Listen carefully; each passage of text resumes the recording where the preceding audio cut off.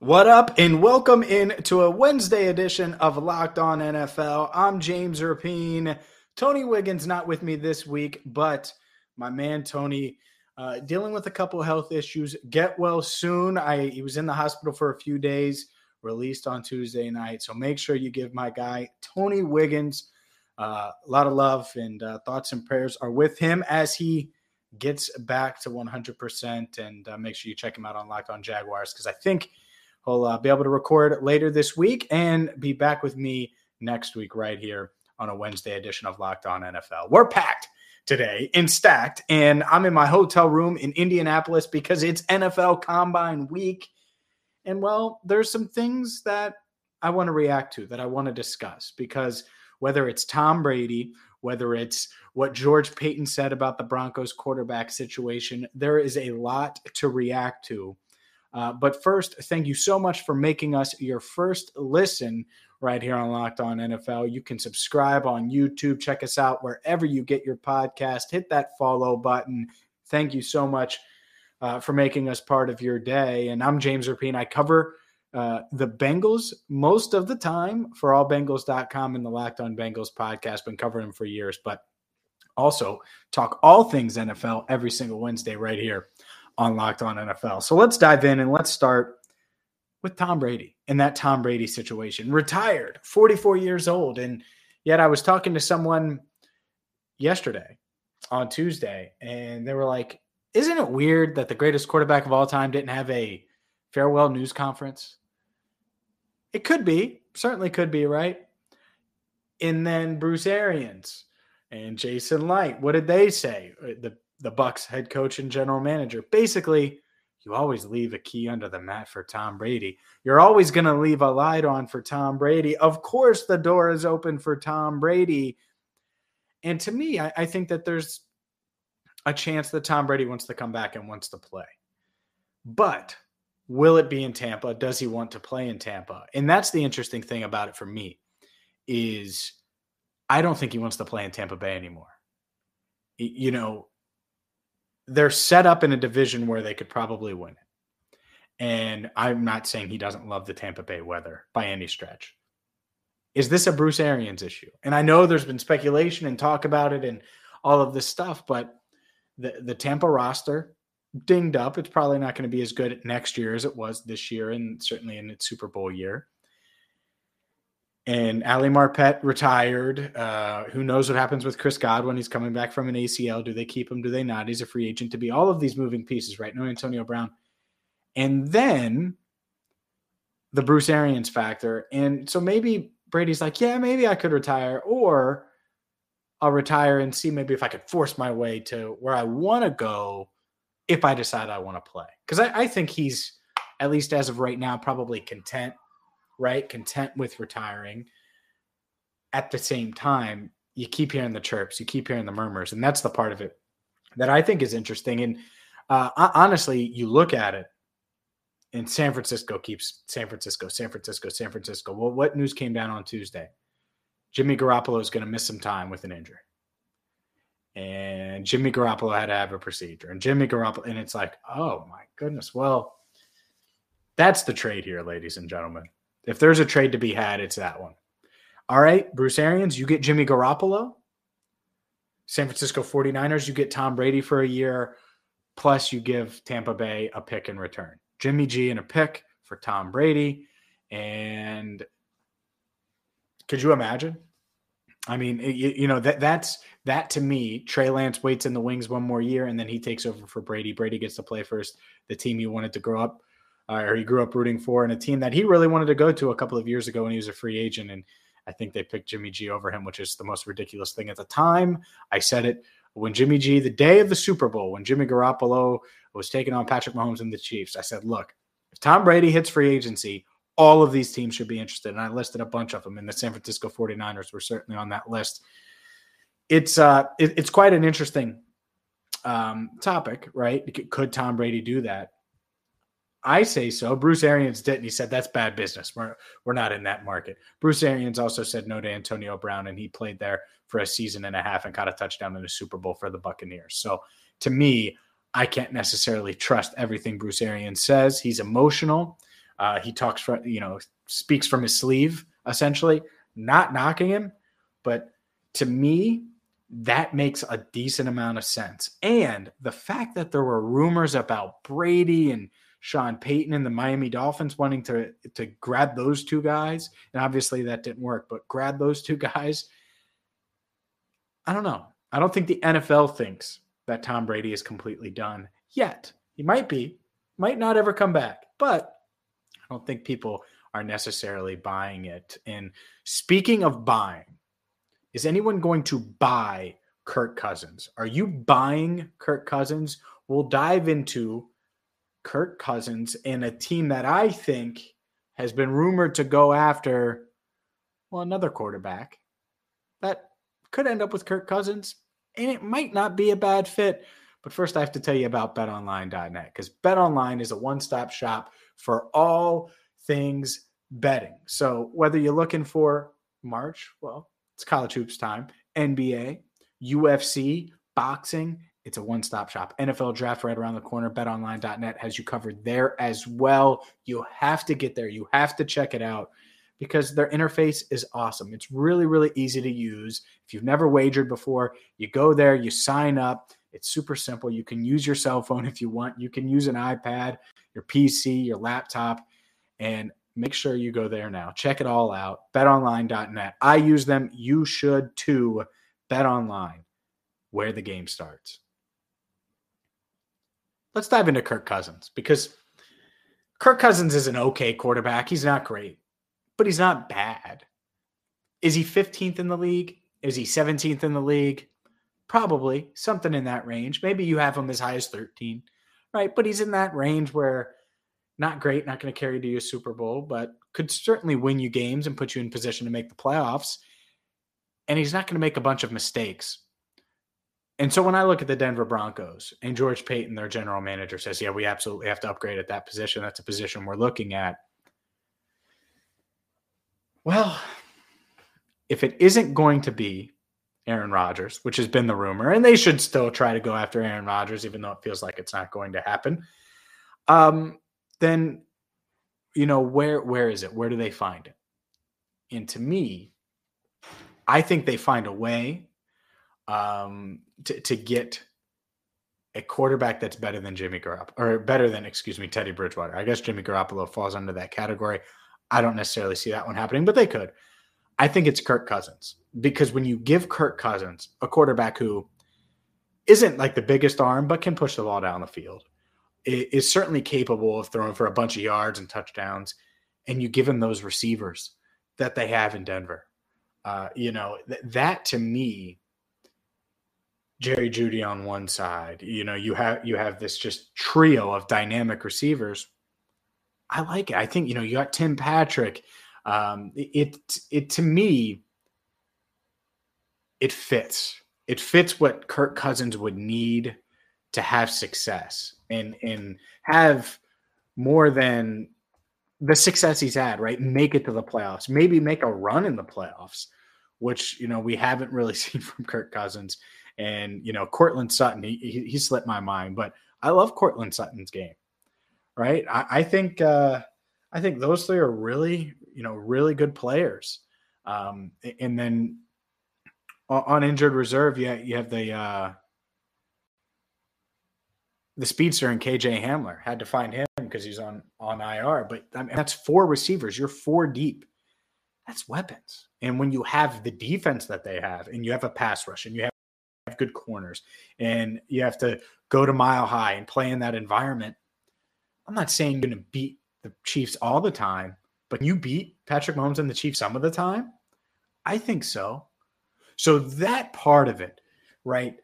Getting a quarterback that's competent enough is so huge. And I think the Broncos can do that. I think they're going to be able to find a guy like that. And maybe it is Kirk Cousins. Maybe, you have a new GM in Minnesota. You look at it, and if you get a second rounder, maybe a second and a fourth for Kirk Cousins, you take it. I would take it. I'm not in the Kirk Cousins business long term, but these two teams are different. One team it kind of tried to hold on to this playoff mindset, and they just weren't a playoff team really anymore. This other team has built, and they have everything but the quarterback. And I get it. Kirk Cousins could be underwhelming to some Broncos fans. Totally understand, would be underwhelming for a lot. But is he better than what you've had? Can he get you closer to where you want to go? And the answer is probably yes, right? Kirk Cousins can go on the road and outplay Derek Carr. Kirk Cousins can go maybe not toe-to-toe with Patrick Mahomes, even with those weapons, but he can put up numbers. And so you didn't have that before. So that to me could be like a fail-safe for the Broncos. Let's say they don't want to get in the Watson sweepstakes, right? Which I'm going to talk about in a minute here because I think there's a little bit there. Let's say they don't, because I think he's going to get traded, by the way. But I'll dive into it in a second. It's a hot take by me, by the way. But to me, if you don't get Watson, you can't get Rodgers. Jimmy G could be on the market. And then what? Kirk Cousins. Kirk Cousins is an option. Unless you wanted to take a flyer on Sam Darnold or something in the Panthers if they trade for Deshaun Watson, right? So that's it. And I think it would be a pretty good fit. As far as the Vikings, try to draft a quarterback. It's a bad quarterback class. Okay. But what if you can get the best one? What if you could get Willis, who is electric? What if you could get a Desmond Ridder? So that's the other part of this to certainly take into consideration. I do want to talk about Deshaun Watson.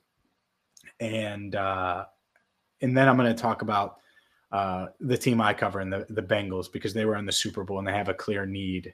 And to me, I think they absolutely have to address that need, and we'll do that. But first, real quick, Deshaun Watson, he's going to have to figure out all the off-the-field stuff, and that's not what I'm going to cover today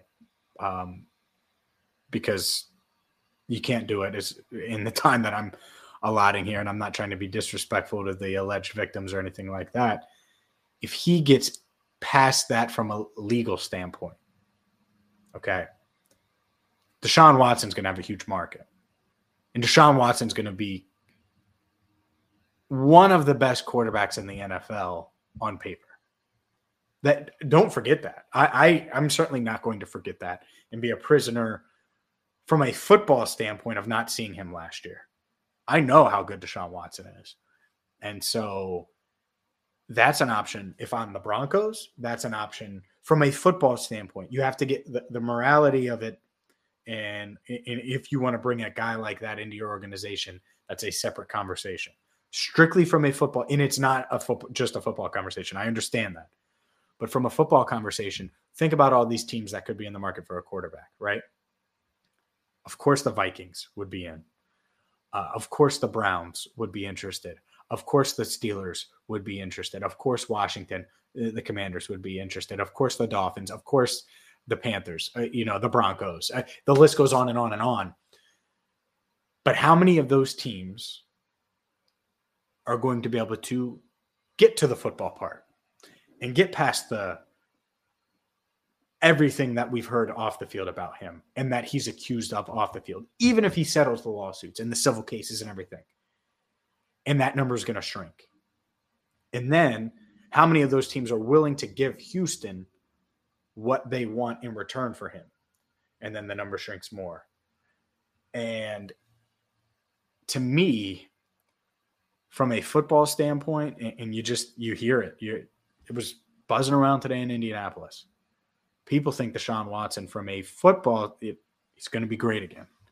And so some team is going to end up giving up a lot for him. And not just the first. I don't think that there could be, different provisions in the trade to make sure, playing time and all of those things. But I think it's going to be multiple ones. I think it's going to be a haul. I think Nick Caserio of the Texans might just pull this off after taking the job and being put in a near impossible situation.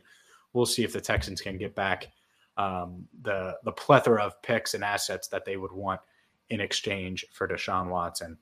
But up next, we know what the Bengals' weakness is. I'm going to discuss it. I'm going to discuss Joe Burrow and my takeaway from the NFL Combine. But first, a word from Built Bar, the number one protein bar on the planet. Built Bar. I have a Built Bar every single day. Have you heard of them? If not, it's the protein bar that tastes like a candy bar, high in protein, low in sugar, low in calories, covered in 100% chocolate.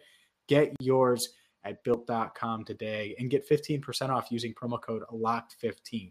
Again, get yours today using promo code LOCK15 at built.com for 15% off. You're not going to regret it, so check them out right now. The number one protein bar on the planet and James Rapine's favorite protein bar, Built Bar. It's no secret, right? The Bengals have to improve and upgrade their offensive line. And the thing that they really need to take advantage of, and I've talked about this on the Locked On Bengals podcast a decent amount and on my various platforms. This is the first time in my lifetime, I'm 30, but probably most of your lifetimes, where it could be cool to root for the Bengals because Joe Burrow's really cool. Jamar Chase has got the gritty and the swag, and you got this defense that doesn't have a star on it, but they got some swag to him, and T. Higgins is fun, and Joe Mixon's fun to root for, and Zach Taylor is a young, likable guy, and they're likable, and they're fun. But if they win, the nation's going to start to notice. And not just win, like make a Super Bowl run, then go 10-7 next year and flame out. No, they're going to have to get offensive line pieces. And if so, this team, well, they could be one of these teams that year in, year out. We mentioned with Aaron Rodgers, right, in the Packers, like if Aaron Rodgers comes back, they're Super Bowl contenders. Part of that has to do with his offensive line, Davante Adams, the coach he has. Obviously, he's great, but there are pieces around him that put the Packers in position year in and year out, even though they haven't won one since 2010, where they're always mentioned among the Super Bowl contenders. That has never been the case for the Bengals in franchise history. Never. They've only won the division back-to-back years once in 54 seasons. They did it in 81 and 82. So to me, from a national standpoint, they have the swag. They have the quarterback that's really likable and a star. Protect him. And if they protect him, there's going to be so many young Bengals fans that are 5 and 6 and 7 years old now, 8 years from now, because they've won. And when you win, you get more fans. I'll never forget 2002. I go over to my cousin's house, and he's 8 or 10 at the time, something like that, right? 8 years old. Didn't even think he was a football fan. This dude's running around in a Tampa Bay Buccaneers shirt. Why? Because they won the Super Bowl. That matters. That stuff matters when you want to make impressions on fans. So to me, nationally, the Bengals haven't been as relevant as they've been over the past, 5 months in a long time, maybe ever when you include social media. And so they should take advantage of that because that's good business. That's smart. You lock in fans for a lifetime. If you win during their glory years, during their up-and-coming years, during their teenage years or youthful years where sports is so much fun, right? And it's different. I mean, sports hit different when you're a kid versus when you're an adult. That doesn't mean you don't love them, right? We have adults. Most of you are adults that listen to the podcast. We don't have many kids that listen to Locked On NFL. I'm not against it, by the way. But it's different when you're that age and you have a chance to reach that type of fan base. And that's why if you build a sustainable winner, that's the advantage of it versus a Tampa Bay model where it's still worth it, but they had one run and now who knows who their quarterback is. By the way, real quick before I go, and I've been all spread out, but going back, I meant to mention this in the first segment. If the Colts want to move on from Carson Wentz, you're telling me Bruce Arians isn't going to look at those physical attributes and say, I can fix him? I think that would be a possibility. So just throwing that out there. Figured I'd throw it out there because while it's wild.